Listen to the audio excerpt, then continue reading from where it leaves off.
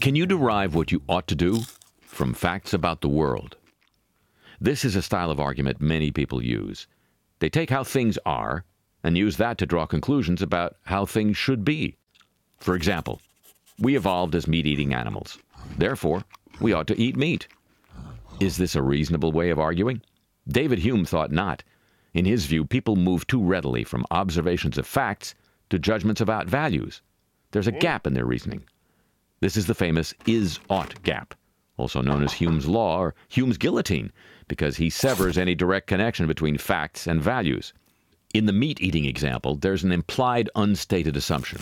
We ought to do whatever we evolved to do. But that is a controversial moral premise that vegetarians would dispute. Since Hume described it in the 18th century, numerous moralists have tried to bridge this is-ought gap. They've argued from what is natural or unnatural to what we should or shouldn't do, from facts about what makes human beings happy to evaluations of what we should do next, or from discoveries about human biology to claims about how we ought to live. If Hume was right, they've all committed a logical mistake.